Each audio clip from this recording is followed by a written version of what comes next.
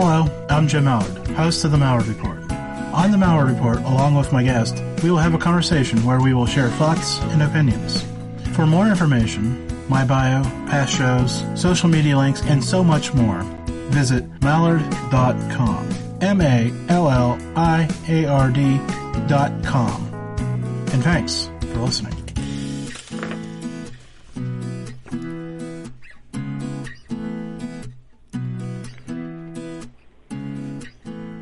Couple housekeeping things.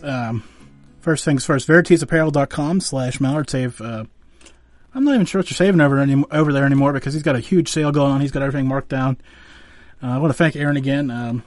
Ending, 7-month run as a sponsor of the Malliard Report, and I got another one coming up. So if you haven't been to Veritas Apparel, now would be the time.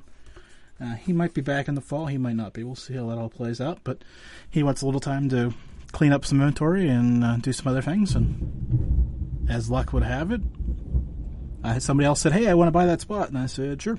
So it all worked out. The other thing, you might have just heard it.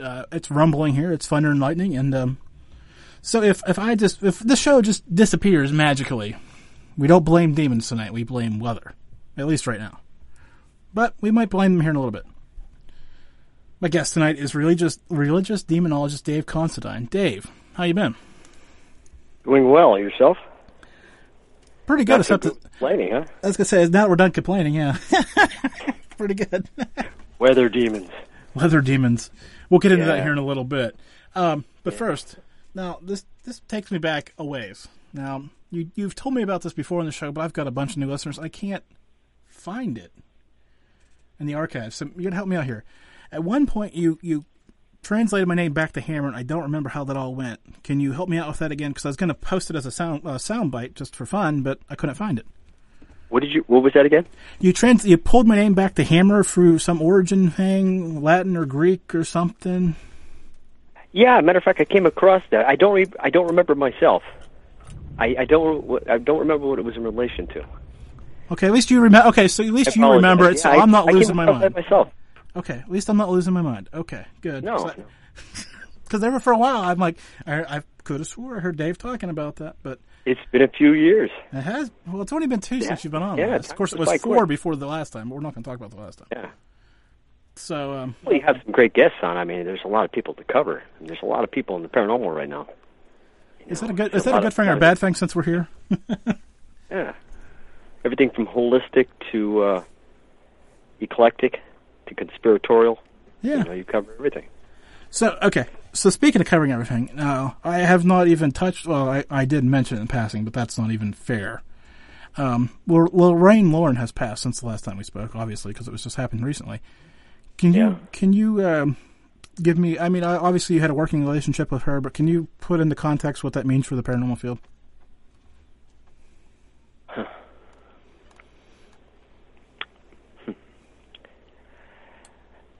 We would, all of us, even covering other subjects, just the spark of the paranormal, if it wasn't for them, both of them together, that team inspired people to wonder and to step in and to help. They inspired ministers, they inspired laymen, they inspired the public, people to protect themselves. These movies, movies are movies. Okay, they tell a story. It's not exactly what happened in these stories. In the Conjuring case and these other ones, there is license that's given to be able to make the story so it's feasible on screen. But these stories, they presented this to the public and they let you decide. I mean, Ed and Lorraine never they never told people exactly. I mean, they told you information, let you decide for yourself. I mean, the reason for lecturing was to inspire, young minds, where they can think about this and not just think about science or just think about sociology. Just go beyond that, think outside the box. That there's the possibility that there's something there. It's something that intrigued them, and they wanted other people to be aware of it. They had an absolute impact on the paranormal. Like I said, it covered all areas. I mean, people are even getting the information now. Individuals who knew them, like myself, my team and other people who were close to them, we know that they covered other subjects. You'll look in their books, like in their early Ghost Hunter book, they covered a case that included Bigfoot. There was cases that I did with them that covered UFOs. There was other cases that went so sideways that you can't even categorize some of these, but they were involved with many, many subjects. So they were terrific in their field of work. They were able to get interviews done. They saved the information. They were able to take that information, put it into the books that they released at certain times, and they helped the people to learn. And they learned along the way. I miss them tremendously. I know everyone out there, even individuals who didn't know them, they felt like they knew them. Lorraine had that ability to do that. Ed did too. You sit down with Lorraine, she's just a sweetheart. She was sweet to everybody. You felt like you knew her for your whole life. And you mentioned keeping track of all that stuff, and that's pre-digital age, everybody. We got to keep this all in context. It's a lot easier to keep track of stuff now with documents and everything you can just throw on a computer. It's a little different keeping track of paper files. Maybe that's just me. Maybe I'm just that disorganized. But yeah, that's what Tony and Judy are doing now. Going through these things. Good people. They have good people on the team now. The New England Society for Psychic Research is still going, and they're going strong, and they'll continue going. So not to put you on the spot here, but I'm going to, because that's what I do here. Besides you, I'm going to put you in this category.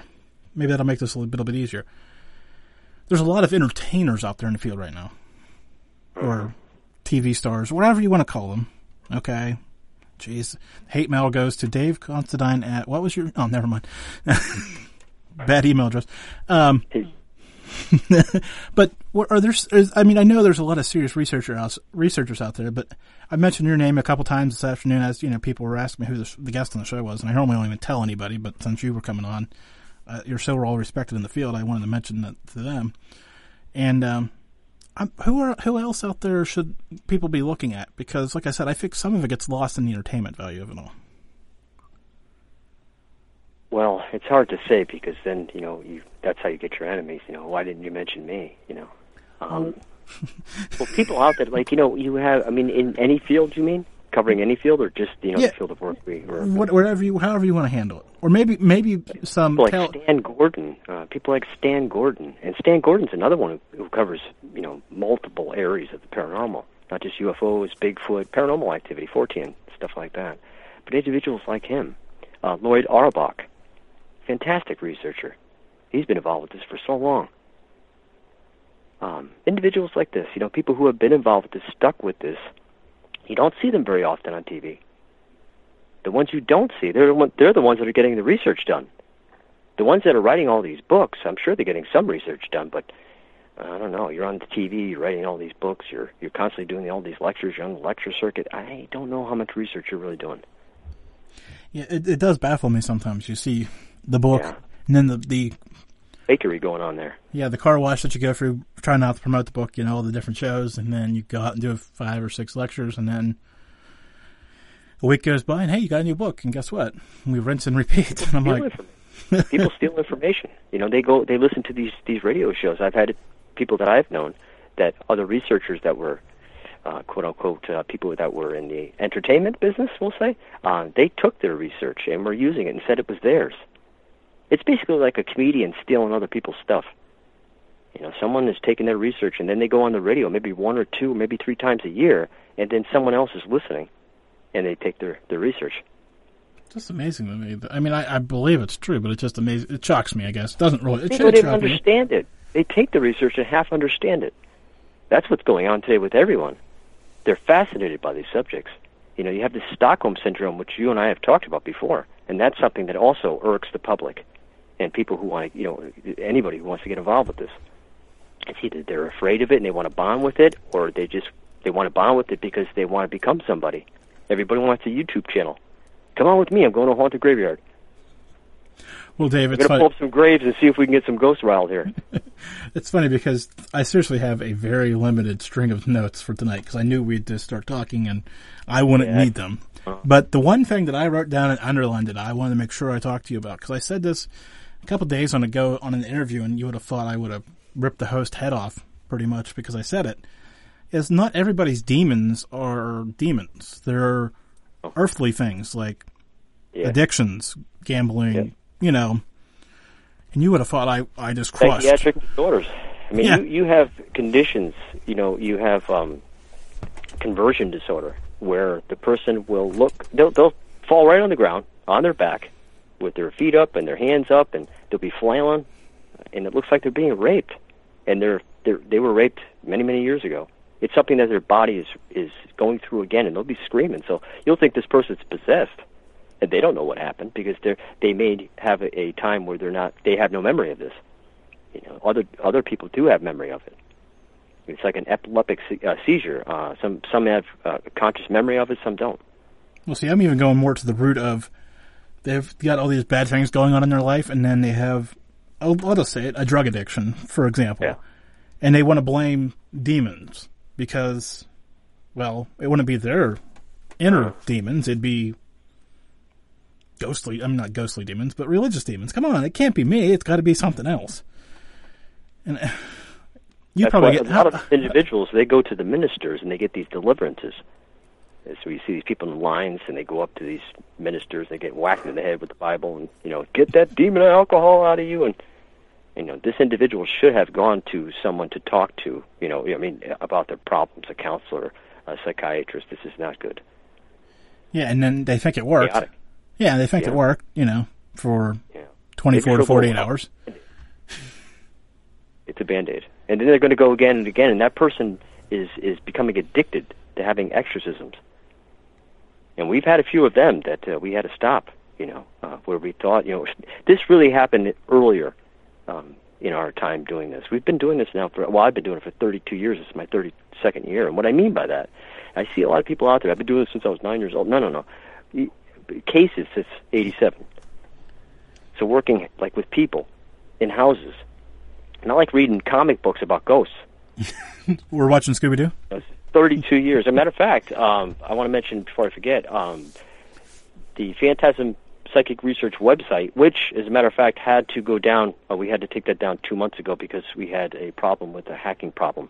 Actually, it wasn't a hacking problem. It was a takeover by a site called Site 5. I don't know if I can mention it on here, but yeah, you just did. We had a real problem anyway, we had a problem with that, so we're reforming everything, and it's going to be back up in the summer. But this is the 25th year it's been online. So it's the oldest religious demonology/paranormal website in the world, because there was nothing before it. Matter of fact, we were up before Ed and Lorraine's. It's crazy. A long time ago. That's 94. Well, I don't know if I should say happy anniversary or not. That's just kind of... Yeah. The only other... There was other paranormal ones, though. Renz, I think, is older than us. I think so. Renz. I don't know if you're familiar with that. He does a radio show. He's the one who was involved in sightings. Sightings. The very early sightings things, yeah. Is he still doing the show?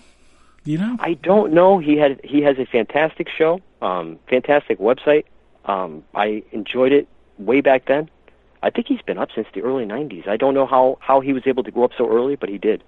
He was up a long time. I remember back in the day when I first got into paranormal. He's one of the oldest, I think, out there.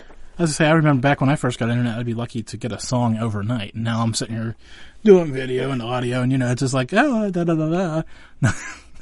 Before, I was trying to get, 2 minutes of music. It took 8 hours. Yeah, no YouTube. No YouTube. No iTunes. The good days, back before everything got complicated. No, we have talked about that before, about people who claim to be doing things for most of their lives, and it doesn't even make sense. And it just baffles me, I guess.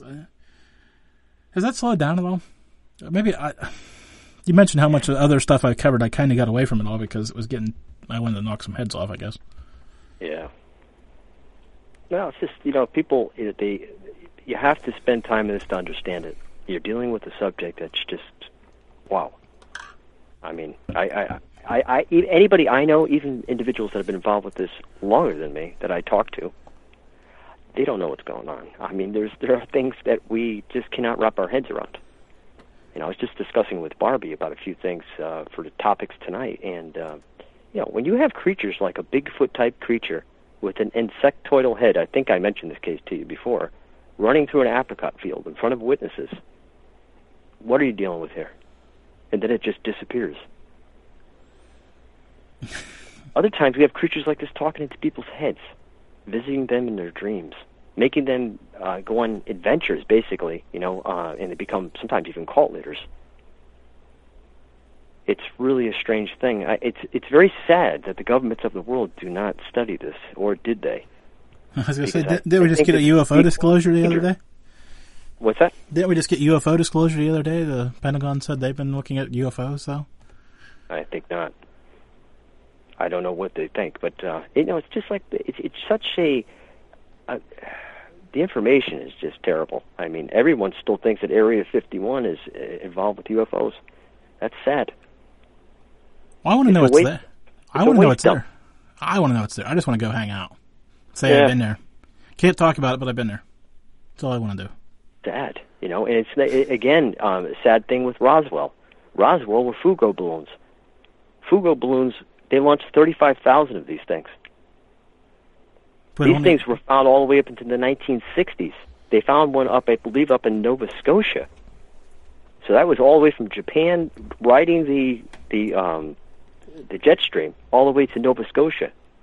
Some of these things did land. Matter of fact, one landed inside of a car of two people driving in a convertible. One landed in the backyard of a woman. These people were killed.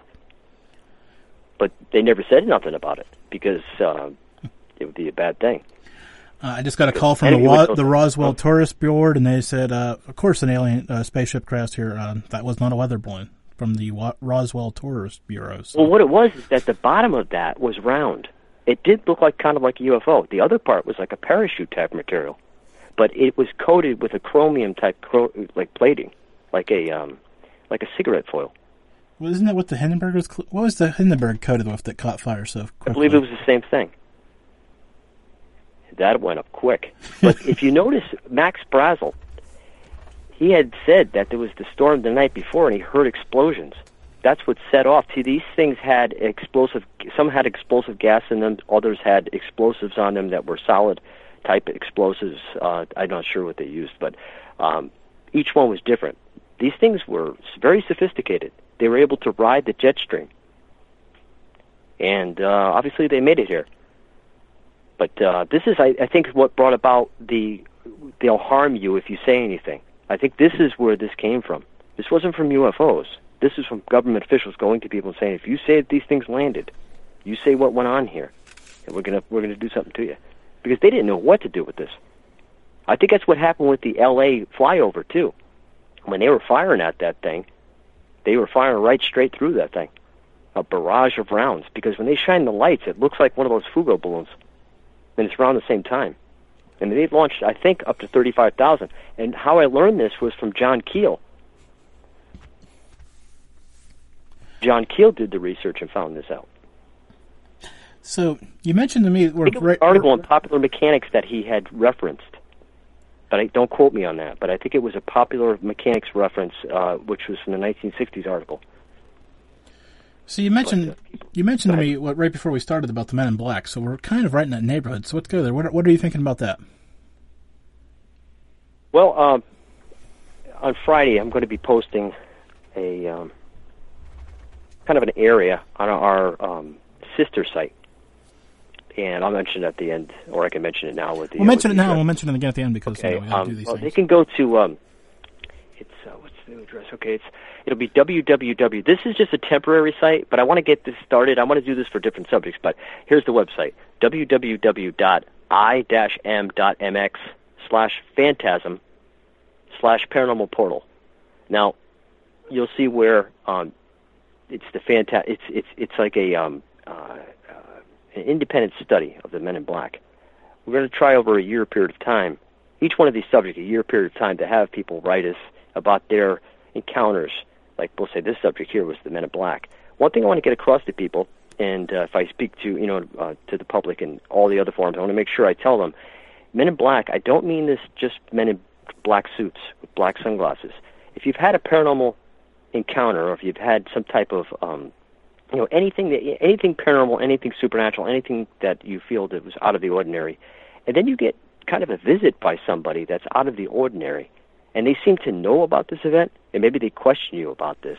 If you've had one of these encounters, if you can go to the site and just give us a brief report about what happened, if there was any witnesses with you, give us like a time, and if it's something that's interesting or something that we feel would help the research, we'll contact you if you can leave your phone number.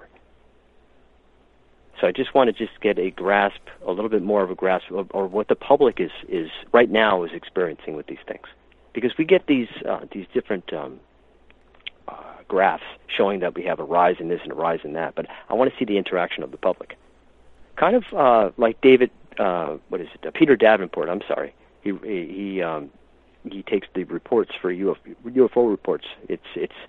I think it's pretty much just for UFO reports, but this is kind of like that. It's going to be like a data thing, just for about a year, just to collect this, and we can go through it and sift through it, and to see if there's any connections between any of these things, and some way we'll get this back out so people can maybe we can just put it together in some way so people can understand it too. And we'll post it on a public forum. Maybe they can get to it by the website. The new website we'll have up by the summer, and we'll also be posting stuff on Facebook about it. So, as I say, that's an interesting thing because I've heard all these stories about the Men in Black, but I can't remember like one being within the last 5 years. Mm-hmm. It always seems a distant memory, or a secondhand story from somebody. Yeah, Black-Eyed Children took kind of the front end on this. But, in my years of doing this research and covering just about every subject, trying to, these black-eyed children, it's a fairly recent thing. I'm not going to say phenomenon. I'm going to say thing. Because this is, you can't quite put your thumb on this one. It's like this stick man and smiling man. I think these are more just stories. This type of creature may show up, but this is not a specific phenomenon. It's not. I don't believe myself that black-eyed children are like a phenomenon like Bigfoot or UFOs in standing. If people are experiencing something, it's just appearing as that, but its standard is not that. Yeah, there's something. It's that black-eyed children. I've just never. I mean, I've seen it going around, but I've never had a guest on to talk about it because I guess I'm sounding like you. It just doesn't. When I put the pieces together, they can't appear that way. I'm sure that's something of an evil nature that is able to shift its appearance in some way. It can appear as something like a child to entice you. We've had instances of people seeing children on the road. There may or may not be stories of children with black eyes. Where encounters on the road or just maybe on a hike. I've had a few stories that I've heard where people were on a hiking trail that saw a young girl that looked like they had black eyes. But then, you can't verify this either. I need someone to fill out a report. Is there any other witnesses? Is it something we can, something of substance? Well, it's just like all the Bigfoot stuff anymore. It kind of gets me, why don't we have any pictures? Yeah. I myself have had encounters. That's the reason that I pursue it myself, the Bigfoot encounters. I had my encounter in Missouri. Matter of fact, when I was in basic training, when I had my encounter, I was guarding a golf course. Now I was already in the paranormal, so this kind of really freaked me out. It was a moonlit night. I think it was a full moon, and I was in the guard shack. And like I said, I was guarding a golf course. Why, I have no idea. But I saw something crossing the road, and it crossed it in 2 steps. I didn't see it very well, but it looked like it was quite tall. I mean, 6.5 feet at least. Pretty tall.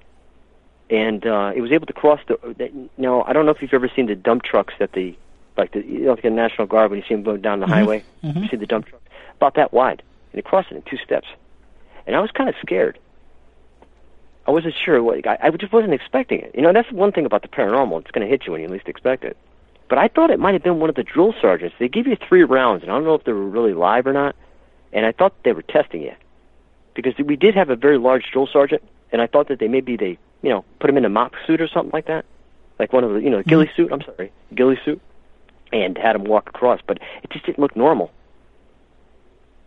So it kind of intrigued me. And I had some cases along the way that we had casts that were made of the footprints. I had one that I posted was 19 inches. I had one that was 13.5 inches, and the canis bone on the foot went into the ground around 3 inches. I think it was 3 or 3.5 inches. And that was cast also. 19 inches. Some have 3 toes, some have 5 toes. Some have very strange toes. But the dermal ridges, we're working on a case right now that I've received a photograph that we have dermal ridges in the photograph. It's a very, very good photograph. And there's going to be casts made of these, but there's dermal ridges all over the bottom of the heel of the foot, the upper part of the foot, the toes. I mean, you can see the circles where it spirals. So that's what you're really looking for. You're looking for a print, but not just a print that has dermal ridges. And this is, matter of fact, I didn't know this. I talked to some people who were Bigfoot researchers, and this is something they were looking into. So that's why it's really good to be able to kind of exchange information between different subjects. But I try to, be in contact with people of other subjects, but something that they taught me. So I look for that now. So it's pretty good to be able to verify things, That's what you need in this. When you're looking at anything in the paranormal, it's really hard to verify. Trace evidence, When you're looking at UFOs, I mean, sometimes you're looking at a powdery substance that'll leave behind. Or you're looking for something like in the crop circles, you're looking for the exploded inner husk. That inner part exploded, where you have a tremendous release of energy. That's how you know it's real or not. So these different things, when I talk to people who do crop circles, or when they do Bigfoots, they do these different things, I want to know those little tiny things that they're looking at, because when I have cases, because I get a lot of different subjects, so I want to know, what to look for. Otherwise, I'm gonna blow the case. Like Linda Moulton Howe, she goes around to cattle mutilation with a magnet. I wouldn't have known that if I didn't learn that from Linda Moulton Howe. So it's you see these individuals on TV shows, or you know them in person or whatever. You learn different things, and I suggest that people look at those little tiny details. Especially people who've been involved with this a long time. Now, I wouldn't know to bring a magnet around a cattle mutilation that you can find different things, and they did. Never would have crossed my mind either. That's a good thing to figure out. Little particles. You just said crop circles, and I'm again here. I am sitting going, when was the last one that we've had?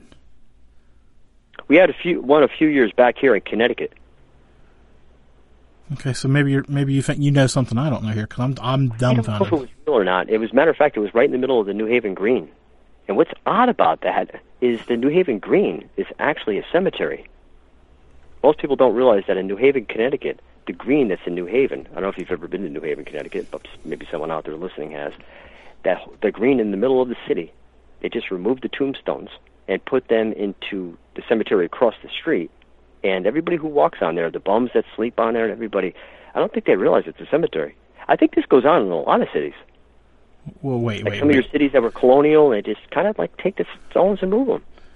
Yeah, actually that happened in the one town that I lived in. They picked up the stones and just moved on. Yeah. Matter of fact, they had a tree, one of the storms, a tree blew over, and there was bones in the roots of the tree. So obviously the tree must have grown into the coffin, and it ripped the coffin. Well, back in the day, I mean. Yeah, it's sad because they brought the bones into Yale University, but I didn't hear anything about them putting the bones back. So I think you should put the bones back. And that's strange because that was a year prior to this crop circle. So it makes you wonder, doesn't it? Yeah, it does. I don't think it was real, but if it was real, I wonder if it had to do with them not putting those bones back in that cemetery, which they're saying it's not there, because they don't talk about it much. Matter of fact, if you ever do come to Connecticut and you go to New Haven, Connecticut, Trinity Church, at the corner of that green, you go underground, and there's tombs underground, and you can actually walk through there. They give you a tour. There's actually a whole cemetery underground, underneath the church. I'm just dumbfounded. Dave, you're doing good at dumbfounding me tonight. I'm not sure if that's a good thing or a bad thing, but we're just going to take it at this point. I think you would find it interesting. Not too many churches have, graveyards in the basement. In the basement, yeah. See, that's what I'm sitting here going.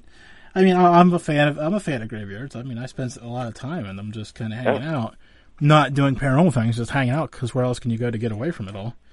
Who wants to go to a park with a bunch of screaming kids? I mean, honestly. No.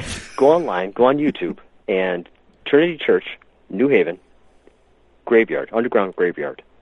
if anyone out there is listening to this, you'll find it on YouTube. I think this one gentleman, he filmed some of it, so you can see what it looks like underneath there. But all the graves, it's all cobblestone.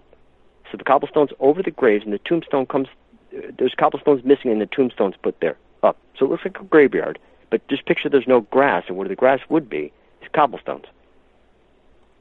It's funny we talk about moving them, because I had forgotten until we started talking about this. I was doing an investigation in that former town, and the owner of the house comes to me, mid-investigation, and he says, "You want to know something?" I said, "Sure. I've got a couple headstones in the basement." And I said, "Really now? Let's go." And sure enough...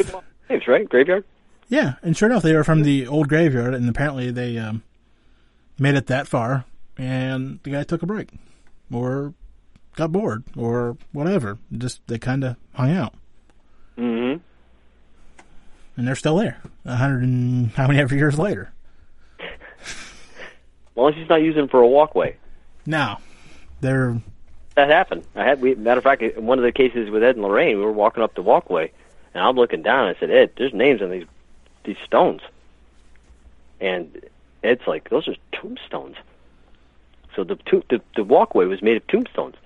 They had a postage stamp graveyard, and somebody who lived there took those tombstones and made a walkway with them. Yeah. We've also found them in rock walls.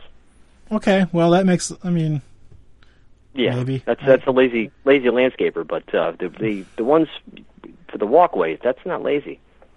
That's I don't care.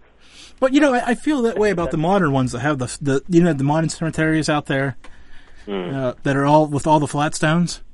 They're like a bad couple years away from being just an overgrown field with those flat stones laying everywhere. Yeah, but Scares I guess me. it's just the point of it, I guess. Yeah, I know, but that's headed towards that walkway thing, I guess. Probably someone who wasn't in graveyards, I guess. I guess maybe now someone who's immortal. I guess maybe now we're more aware of what graveyards are around. But then again, there are some people, who have the family plot still that that family moves and a generation goes by, and hey, we could build out our deck, get rid of those stuff. It's amazing how fast the family name can just end, because you can, especially years and years ago with the disease, and if someone wasn't able to have children, there was the differentials, the factors that were involved with that. So it's you can only have a few children, and they're not able to have kids. That's about it for that. I guess that's why they had like 18, 24 kids back in the day.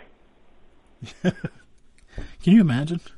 Yeah, it's like, wow, these families were huge. And they never were happy. Anytime you look at these photographs of these people, grimaces. Oh, Dave, that's not true, because I had to stand so still for those pictures back in the day. I know. I still get a kick out of those ones that the people are saying, making fun of them. They don't realize they're corpses. Yeah, I was going to say, I was just thinking that, how many of those pictures were taken when they couldn't move The guy looks like he's dead, because he is dead. Yeah. They looked a little bit happier than dead. Because I don't know about that, but those are hard times. It just amazes me, how different they were in those days. But I don't think those people would make walkways out of tombstones, though. Probably not. No, they'd probably be square against that. But anyway, speaking of graveyards, back to that Men in Black thing, I'm going to include also an encounter that I had. One of a few encounters with the Men in Black. And this one occurred in the graveyard. I don't know if I ever told you about this one. Tell me about this one, because it doesn't ring a bell, so... Well, I went with an investigator named Steve. Now, in the story where I wrote it down so people can read this, I don't know if I mentioned it or not. I think, I did, that we had gone to Pine Bush. This happened a while back. I remember when Pine Bush, New Jersey Pine Bush, New York was having the UFO wave? Yeah. Quite a few years, yeah. Well, we went down there.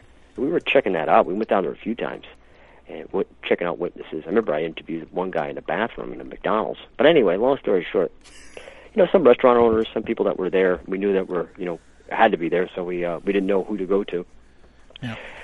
But we ended up going to this graveyard because we wanted to test out some equipment. We figured it would be better to test out equipment before we got to any given case, because you don't want to be testing stuff out with a live family. Family's already upset, and you're not getting the information. We don't really want to spend a lot of time there either, so jacking up cases by spending too much time in a case.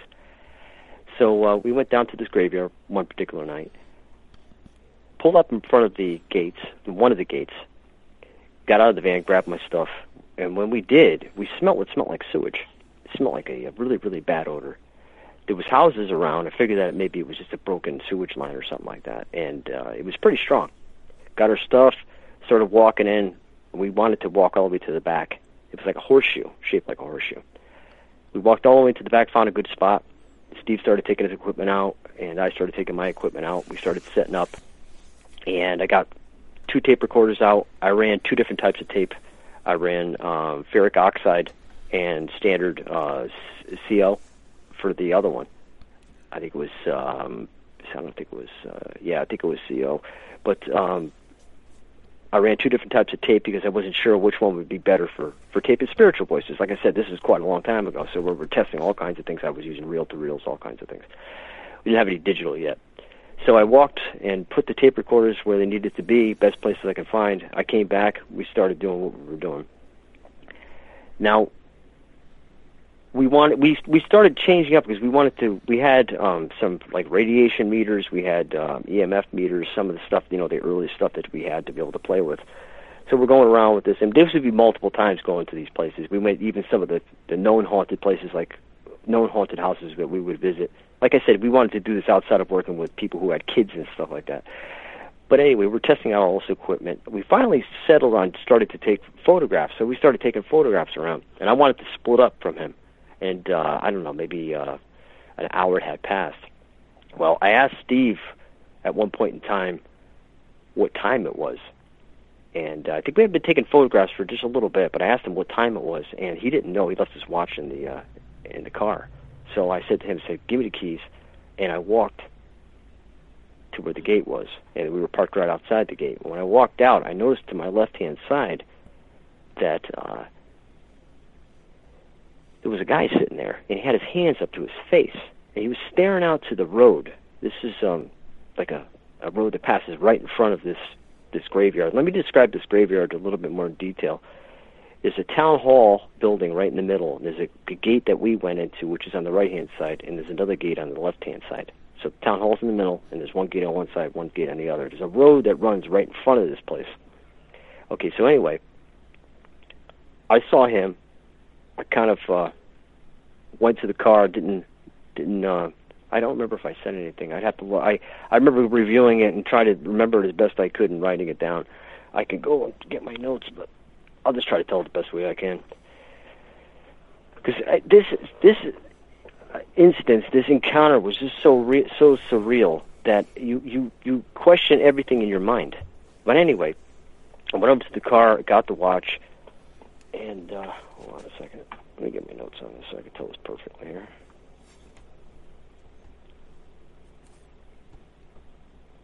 Just give me a moment. Oh, you're fine.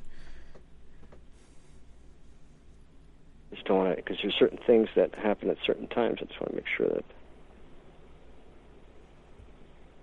I want to, at some point in time, get an interview with Steve to see what he remembers of this, because this was quite a long time ago. This is over 25 years ago.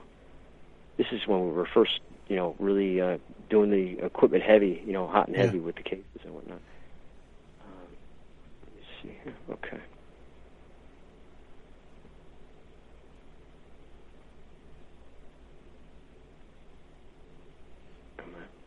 Okay.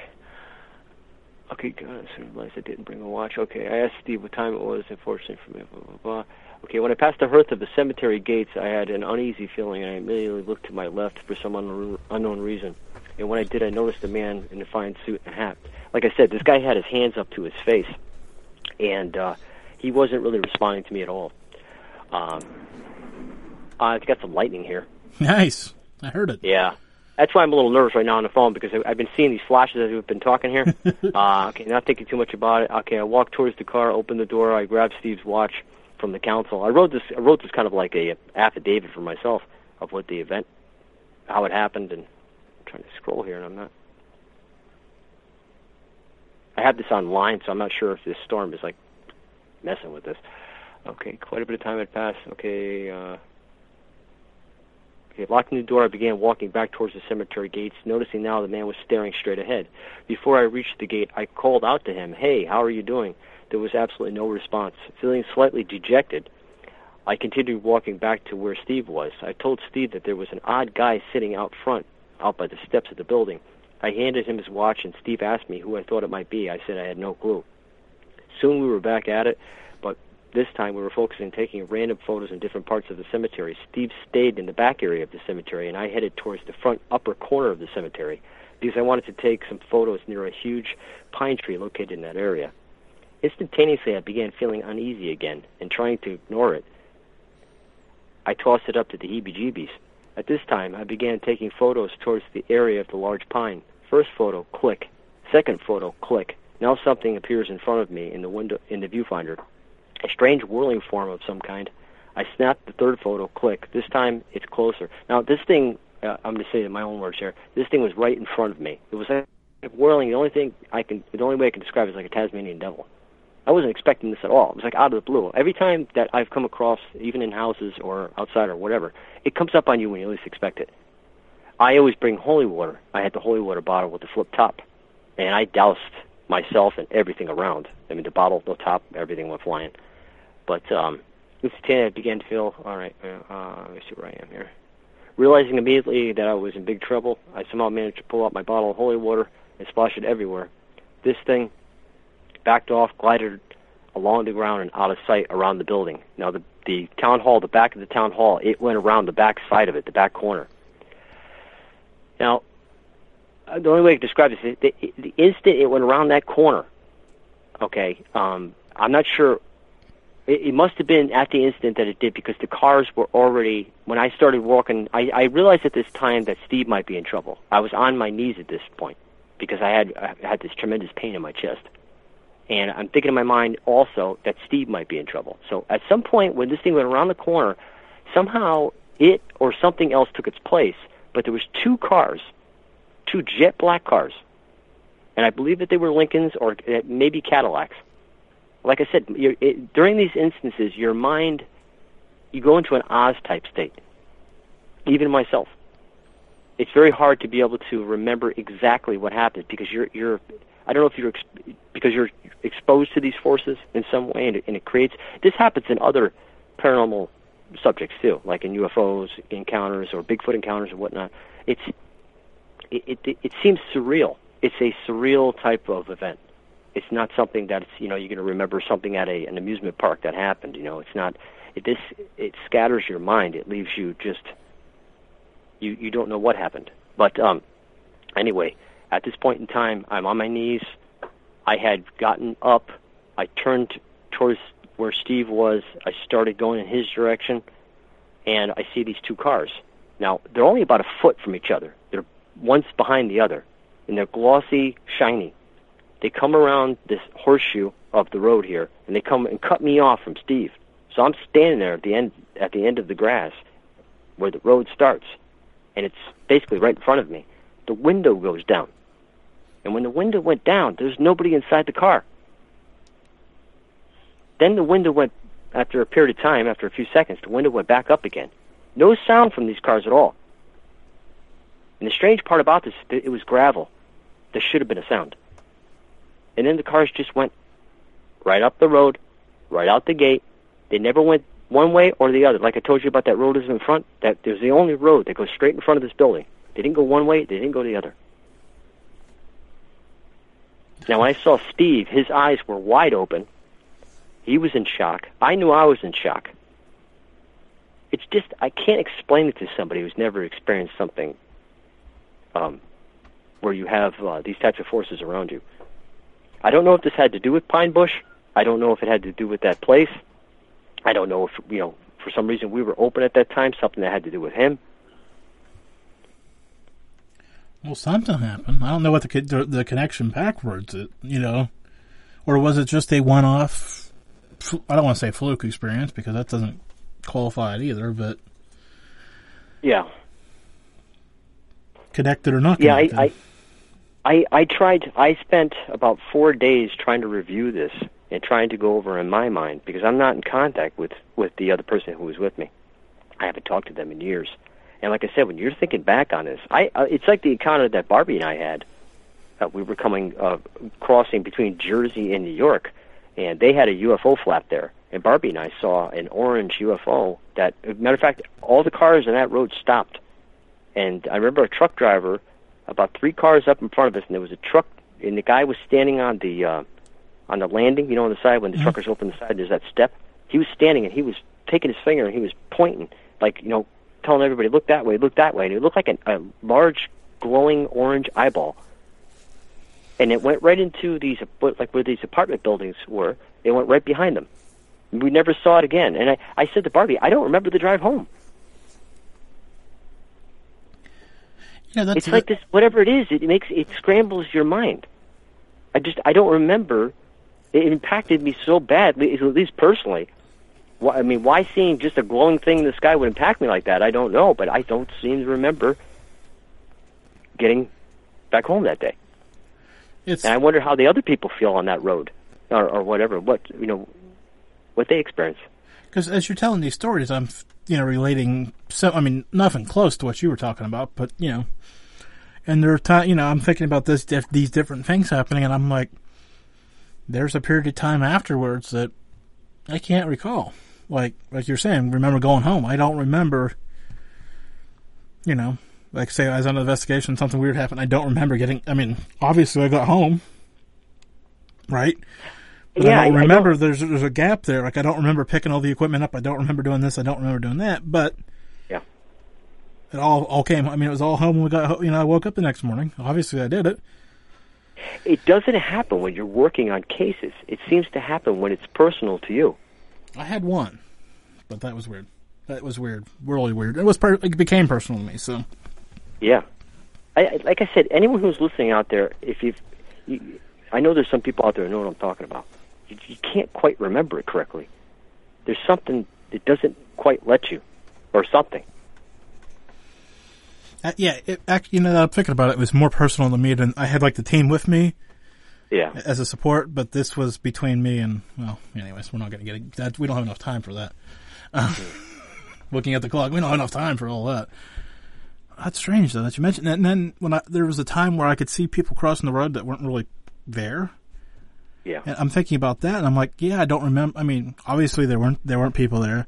Obviously I didn't hit anybody because there weren't people there. But then, like, the rest of those, I remember that flash. And then everything after that's just gone. I've heard cases. There was a gentleman who saw 3 individuals that were they looked normal from the front, but when they turned sideways, they looked like they were 2-dimensional. They were very thin, almost paper thin. And he saw these individuals that looked like this walk into a building. Now this was a distance from him. He just drove by. He became ill after this, and I'm thinking to myself, how did they know he was looking? Uh-huh. Whatever that was, knew he was looking. He was a distance from these things.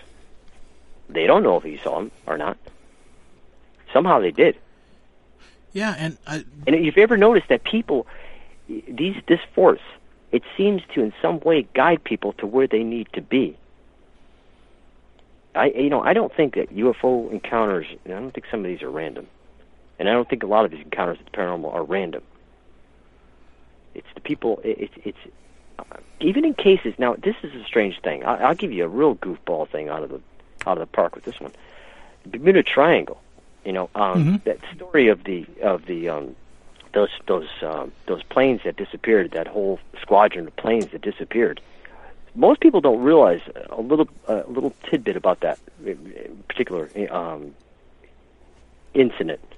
And the problem with that incident is that one of the pilots that was supposed to be on one of those planes, those planes can only fly with the amount of pilots that they're supposed to have, meaning that they have to have both guys on the plane. Some planes have to have 3 guys. Okay, they have to have the pilots on there. There was nobody else to fly on that whole base. The guy who was supposed to fly that morning, I forgot what his name was. They only mentioned this in one documentary, one of the earlier Bermuda Triangle documentaries. Nobody else does. But in this documentary, they also mentioned that the guy was sick. He had already completed all his flying time, and he didn't want to have to fly, but he went to the commander. The commander said, I have nobody else to fly today, so you're going to have to fly, and he didn't want to. He ended up going to the medic, and he didn't end up going up in time when they took off. And the commander ran into him and said, I thought you were supposed to be up in the air. I told you to go up, and fly today. And he was, they were explaining things back and forth, and then he kind of said, well, who's up there? There was nobody else to fly up there, but they went missing. But they could have took off without somebody else on the plane. Who was the guy? That's a question that's haunted me. Who was the other pilot that was in that plane? Did that force that took those guys produce a doppelganger that took his place? I mean, there was nobody else to fly on there. That commander knew very well that there was nobody else to fly that day. For that plane to take off, there had to be the two. Every one of those planes had to have those two guys. Who was flying? Dave, you did it again. I don't know. But, there was a concern that I was starting to have about over there in Malaysia where those other jet airliners kept disappearing. Like we were going to see it again. Well, they said that he may have committed suicide because he had panned the area that he grew up. What am I going to do with you? You just crush me all the time. I'm sorry. I'm just saying. They said because he flew, the way he flew over where he kind of grew up. It was kind of like a goodbye. And then he just off into a... That's yeah. Horrible stuff. Good grief, we got less than 8 minutes left. Ugh. Okay, so let's do this before we get any further. You mentioned the website earlier, and then you mentioned the one for the Men in Black encounters. Let's do those again before we totally forget everything again. All right, let me bring that back up. It's a new one. I don't know. Top of my head.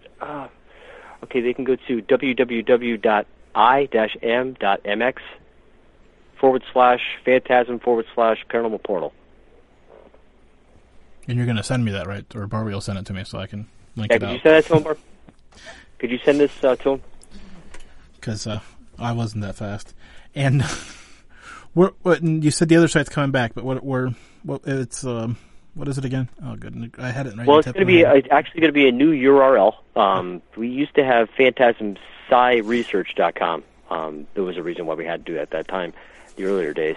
But what it's going to be now is www.phantasmpsychicresearch.com, which it should have always been. Right, but yeah. Yeah. It was probably we weren't able to do that earlier. So, I see Leon in the chat room. Been with you for a while. Barbie's in the chat room. Brian Parsons was in earlier. Today is quote unquote the 8th anniversary of the show. So you go back quite well. Happy anniversary. Well, the anniversary show. The date's like Thursday, but who's counting? Hey. It takes me back to way back when. You remember those days? You were doing stuff and just fun. I mean, it's been fun to think about. This last week because I knew you were coming on, and it takes me back to those days when you were doing all that. Do you miss doing that at all? I guess is where I'm headed. Oh yeah, I do miss it. It was a lot of fun. We were able to share a lot of information, and we covered a lot of different subjects, from fracking to Bigfoot, or fracking Bigfoots. Yeah, as I said, this Tonight Show kind of felt like that because we were kind of all over the place, yeah, chopping it up. Yeah, I really do. I haven't spoken to him. I talked to Ben. I talked to his brother, mostly on Facebook. It's every once in a while I'll send him a message. He's busy writing, so if he's happy, I'm happy. Yeah, for maybe him. we can come on. Maybe we could do a double decker and see if we can talk about some of the things and talk about some of the new things. See what he's been up to. Yeah, that'd be good. I should get that figured out. See if I can get a hold of him and get it set up. That'd be good. Good idea. I was going to say I will be posting that on the like I said, that's that mirror site, sister site, whatever you want to call it, temporary site. the Men in Black, and I wrote it a lot better than I said it. I wasn't really ready to kind of read that out, but like I said, when you're trying to go over these things, you want to make sure you get the details of what happened. And like I said, it took me 4 days to kind of think about how that was, and I'm thinking about even the idea of the window, and how long that was. And to my mind, it seemed like a few seconds. Yeah, well, something may have happened to us. I don't know. I mean, I didn't even check the clock. I didn't check the clock when that happened. I don't know if we lost time because I just didn't check. We were so freaked out. The funny part is, like, the family went fishing, and I went for a walk because I don't fish. I don't have the patience for it. I said, I'm going to sneak around the corner. We're at the corner of this creek, just seriously, 90-degree angle goes up around. I'm just going to go over there and take some pictures. I walked around the corner, took all of 2 pictures, and we're gone 45 minutes. And I got back, and my wife says to me, why were you gone so long? It doesn't take that long to take a picture. I'm like, what do you mean I'm gone so long? And I pulled my phone back out, and sure enough, it had been, 45 minutes, 50 minutes. And she's like, did you get any good pictures? And I went, and then I'm like, oh, God, did I get any good pictures, So I'm standing there, I'm looking, I've got 2 pictures, and they were taken like 44 minutes and 46 minutes ago. And I'm like, what happened? Like, where did the rest of the time go? Have you ever had a time where you were driving, mostly on the highway, and all of a sudden you don't realize that you were on the highway? You kind of lost your time. Yeah. Like you don't know who was driving for a little while there. Yeah. That's happened a few times to me. Yeah, like I'll be like, I was gonna get off in the next or stop at a rest station, and then I look at next thing I know, I look at the mile marker and I went, oh. Especially when you're stopping in a rest area. One of my researchers, they were up in Pennsylvania picking up some equipment up there, and they ran into a fog bank, and there was cars behind them, and the fog bank was in front of them. And at some point in time, the fog bank was behind them, and no cars were in front of them, and they don't remember anything. That's a trip, because this can happen to me on a clear day. Like, it happens to a lot of people. Where were you around any area that's known for anything? Any boulder areas, or is there anything around that area? Rocks, anything? Mountains? I don't think so. I mean, probably maybe something, because there seems to be rocks. I mean, there's a big statement of the night here. There's rocks everywhere, but I'm coming to the conclusion that this whole place is haunted. I mean, so it can happen anywhere. I mean, we have red rain with human blood plasma falling in India to, phenomenon going here in the United States. I mean, it's just the gamuts. And also we have the booms that are occurring now. North Carolina, Virginia, New Jersey, all over the place. Oregon, Washington State. I think they were having it in Texas, too. Did you hear what this guy just dropped on me of like less than 2 minutes left in the show? Raining blood. Yeah, it happened twice. Once in 2001, just after the Twin Towers fell, and again in 2006. And human blood plasma got, what it looked like. I'm not sure if they verified that, but human blood cells, I should say. Well, Dave, I would say it's been fun, but it's definitely been informative. It has been fun. Not necessarily in the ha-ha kind of funny fun, but stretching the mind kind of fun. It's a Slayer concert, maybe. I don't know. Well, sir, I look forward to catching up with you again. It's been a pleasure. Thanks for having me on, and we will cover more ground next time we talk. Oh, I'm sure we will. Have a good night, man. Thanks for having me. That's Dave Considine there as we kick this one off and kick off the start of another year here. And that's what we're going to do. Keep tracking, keep grinding, keep sharing, keep retweeting, keep doing everything you got to do, because that's what we got to do. We all got to do it together so this thing can keep going fast and furious.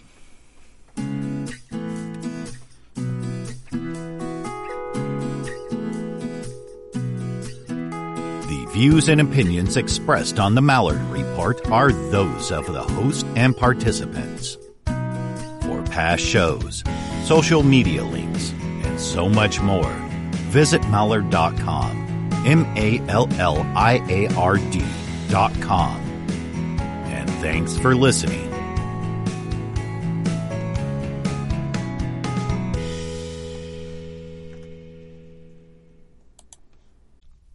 You know, a lot can happen in 7 minutes, and luckily, that's how long it takes me to tell a story.